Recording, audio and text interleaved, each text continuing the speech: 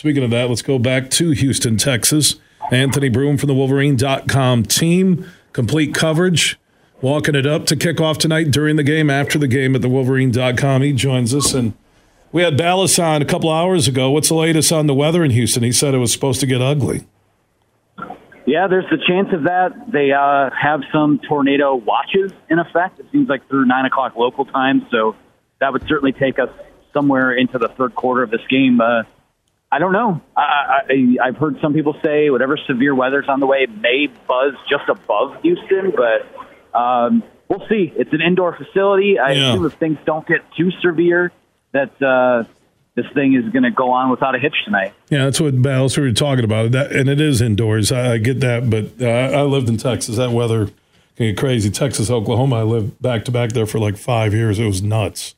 And it is usually in the winter, fall, when temperatures change so quick that you go get tornadic activity. But away from the weather, as we get closer to kickoff now, and we're looking at about, 3 hours, give or take, on kickoff, less than 3 hours.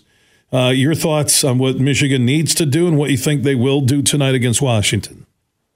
Yeah, well, I think first and foremost, obviously, Michael Penix and that passing offense is the focus of this game, and I think Michigan knows it could be in for a bit of I won't say a shootout, but there are going to be plays where you get pressure and they make a play. There's going to be plays where you have it covered as perfectly, as textbook as it can possibly be. And Michael Penix, Rome Odunze, those guys will make a play. You got to line back up and you got to be able to not let one mistake or one bad snap or one lost snap turn into 2 in a row or 3 in a row. That's going to be huge. I talked to Jesse Minter on Saturday, and listen, I mean, they're not coming to this game expecting to pitch a shutout.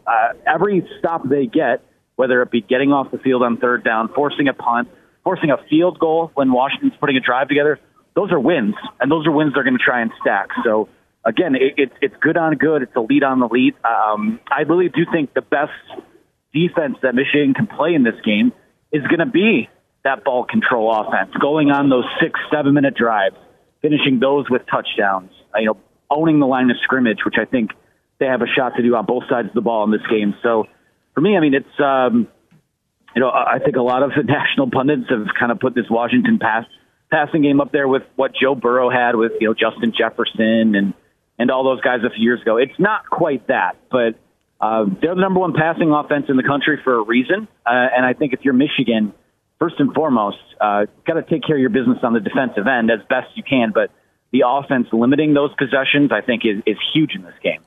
Bring a lot of pressure. That's all I would say. You can't let sit back. I just bring some heat. Let it rip with the linebackers walking up a safety.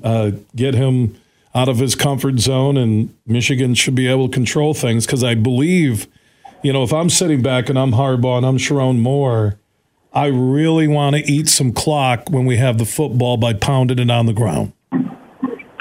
Yeah, I think the run game is, again, I'm not in charge. Obviously, I'm not in the profession. I'm not in charge of putting their game script together. But if I was, that early game script would feature a heavy dose of Blake Corum. Now, I assume that Washington is going to want to load up the box and make J.J. McCarthy beat them, which could be a recipe for disaster for them, too, because they do have the nation's 120 ranked pass defense. So I really do think if Michigan plays well up front, if it's able to move the chains, if it's able to, win those short yardage third down situations, I really do think as long as they take care of the football, I think they can get just about whatever they want on offense in this game. And that's what you're going to need to do, especially if your defense doesn't quite have its fastball and you do have to keep up in a shootout. So, again, I think that Michigan's offense is the key to this game. Michigan's defense just needs to do its part.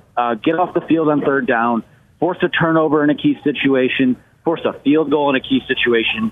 And if you're able to stack all those things, then maize and blue confetti might be falling tonight. Anthony Broome from the Wolverine.com joining us from Houston, Texas, getting set for Michigan and Washington tonight, the college football playoff national championship game. So 3 years in a row in the college football playoff.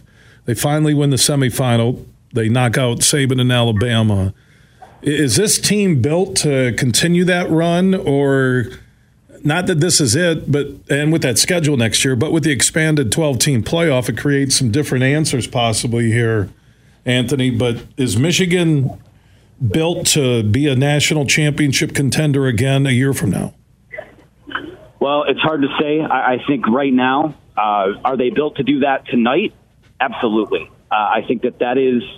I mean, you have to cap this off. You have to finish it off because we don't know what the future looks like. You could have a different head coach 5, 6, 7, 10 days from now. You could be looking for a new quarterback. You could have to backfill some guys via the portal. We don't know what that future looks like. The only thing for Michigan that you can really project is that they are favored in this game tonight. Like we always ask, if not now, when. And that's what we said last year. We're saying that again this year. Obviously, they take care of Alabama in the Rose Bowl. You got to take the bird in hand when it presents itself, because that could be, going out and winning this national championship tonight really could play a huge role in setting up whatever the future looks like.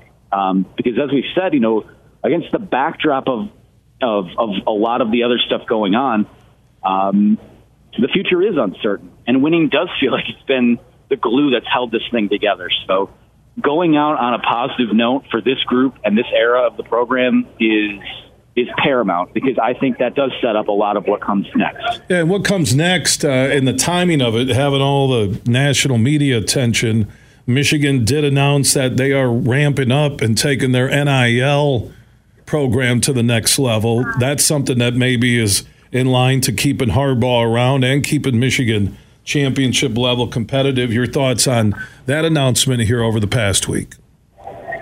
Well, it's a step in the right direction. And, I think, we know those guys at the Collective. They're doing a great job in kind of crowdfunding this whole thing. But I think the next step is being a little more proactive in it and not opening a crowdfunding campaign 2 days before the national title game. Like, it has to be constant. It has to be the messaging, I think, can be better across the board for everyone involved in NIL. And I think that when it comes to athletic department leadership, a lot of these donors need to know what's needed and where their money is going, because the people in charge haven't really been able to give them firm answers on that a lot. There are prominent donors that, when approached about Michigan's NIL being in dire straits, they're kind of saying, well, no one's told us that it's in dire straits. So to me, it's the communication needs to be better. The messaging needs to be better. But, this doesn't have to be like what's happening tonight, what's happened over the last 3 years. This doesn't have to be, a 3-year run in the history of Michigan football. There's no reason that moving forward in that 12-team playoff, you can't be a factor in it year in and year out. And that's going to take a heavy lift on the recruiting trail, obviously with NIL. But if you're someone who has a vested interest and deep pockets in this program, it's time to step up, because this is what college sports is now. Like it or not, the toothpaste is out of the tube, and in order for success to continue, you have to invest in success. And I think that's something that is still sort of being worked on. Anthony Broome from the Wolverine.com joining us from Houston, getting set for tonight's College Football Playoff National Championship game with Washington and Michigan. You mentioned the expanded playoff. If you would have went by this year's top 12 just in the last rankings, you could be a 3-loss team and get into the playoff starting next year. Yeah, you absolutely could. And that, when people say, oh, it devalues the regular season, no, it means that your season's not done if you lose, 2 games, 3 games, whatever it winds up being. Like, you're still in it, and that's good for college football. More games that have those types of stakes and less games that are the Pop-Tarts Bowl, where the only appeal is that, a mascot is going to be devoured on live TV. That's good for the sport. It is. It's good for the players. It's good for the level of competition. It's good for everyone. So having more games that matter doesn't devalue the 12 games that are on your schedule. It actually makes them more important, because next week is an opportunity to improve your resume if you're coming off of a loss. So I've never bought the argument that it devalues the regular season. I think it adds even more value to it. Anthony, before I let you go, as you guys get set to witness what could be a historic Monday night for Michigan football, what's your prediction on the final score? The staff prediction I submitted this week had Michigan 41, Washington 27. I think when you look at the archetype of the type of game this could wind up being, I think it is a lot like that 2021 Ohio State game where, C.J. Stroud threw for, I think, 394 yards and 3 touchdowns that day, but Michigan was able to make them one-dimensional. They were able to close out their drives with touchdowns, and they kind of hammered them in the second half. So that's where I'm at. I think that maize and blue confetti will fall tonight. Anthony, enjoy the game. Great job with you and Chris Pallas and Clayton Safey, Johnny Borton, Doug Skeen, who will join us in our next segment. Total team coverage on Michigan's run to the national championship game. Should be cool to be there and watch it. Well, thank you guys, and thank you for your support of us throughout the football season.